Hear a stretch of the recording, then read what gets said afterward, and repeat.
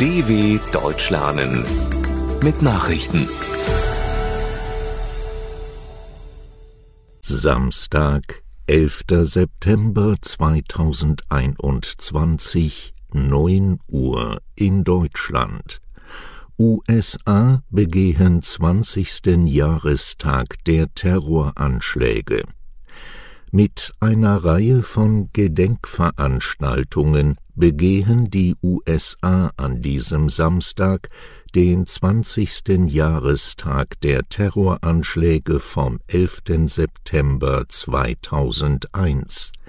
In New York werden am früheren Standort des World Trade Centers die Namen der fast 3000 Anschlagsopfer verlesen.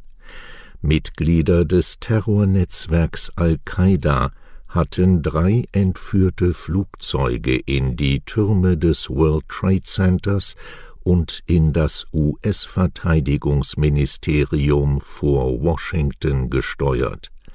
Eine 4. Maschine stürzte im Bundesstaat Pennsylvania ab, nachdem Passagiere sich gegen die Kidnapper aufgelehnt hatten. Präsident Joe Biden bezeichnete die nationale Einheit als größte Stärke der USA. 2. Passagiermaschine verlässt Kabul. Zum 2. Mal sind mit einem Flugzeug der Gesellschaft Qatar Airways Menschen aus der afghanischen Hauptstadt Kabul in Sicherheit gebracht worden. Unter den 158 Passagieren sollen auch deutsche Staatsbürger gewesen sein.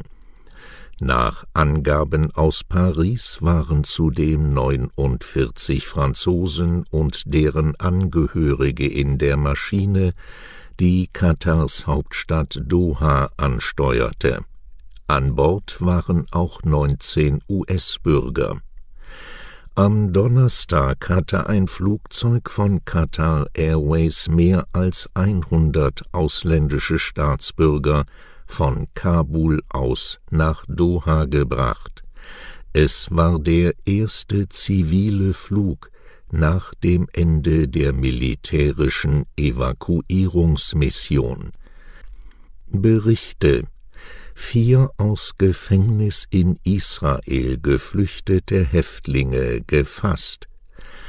Knapp eine Woche nach der Flucht 6 militanter palästinensischer Häftlinge aus einem israelischen Hochsicherheitsgefängnis sind Medienberichten zufolge 4 von ihnen gefasst worden.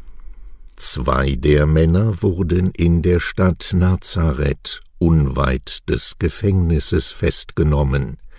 Nur Stunden später konnten 2 weitere Häftlinge gefasst werden, darunter der frühere Palästinenserführer Zakaria Zubeidi. Die Nachricht von der Festnahme der Flüchtigen löste Demonstrationen im Westjordanland aus.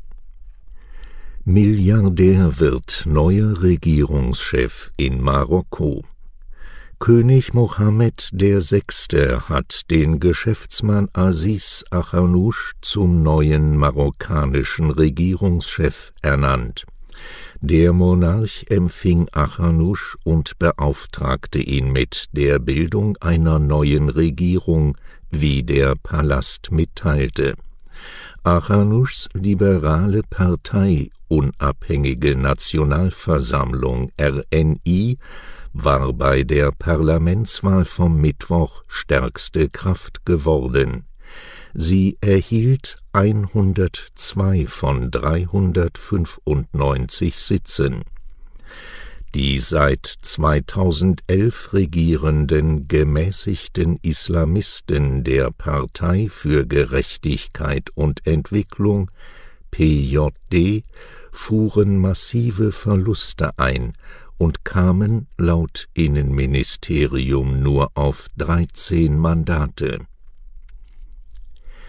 Steinmeier dankt Zuwanderern für Aufbauleistung. Bundespräsident Frank-Walter Steinmeier hat die Aufbauleistung von Türken, Italienern, Spaniern, Griechen und der Menschen aus anderen Staaten in Deutschland gewürdigt.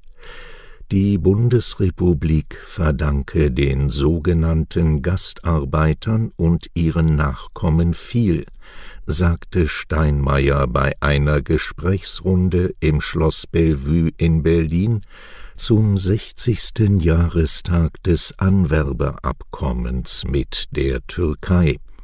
Dazu gehöre nicht nur das deutsche Wirtschaftswunder, sondern auch die Entwicklung der Gesellschaft.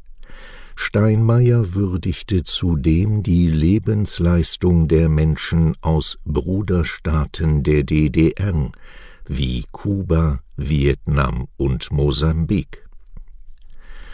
Zverev verpasst Finale der US Open.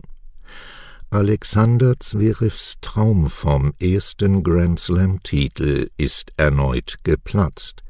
6 Wochen nach dem Goldtriumph in Tokio unterlag die deutsche Nummer 1 dem Titelfavoriten Novak Djokovic im Halbfinale der US Open in 5 Sätzen.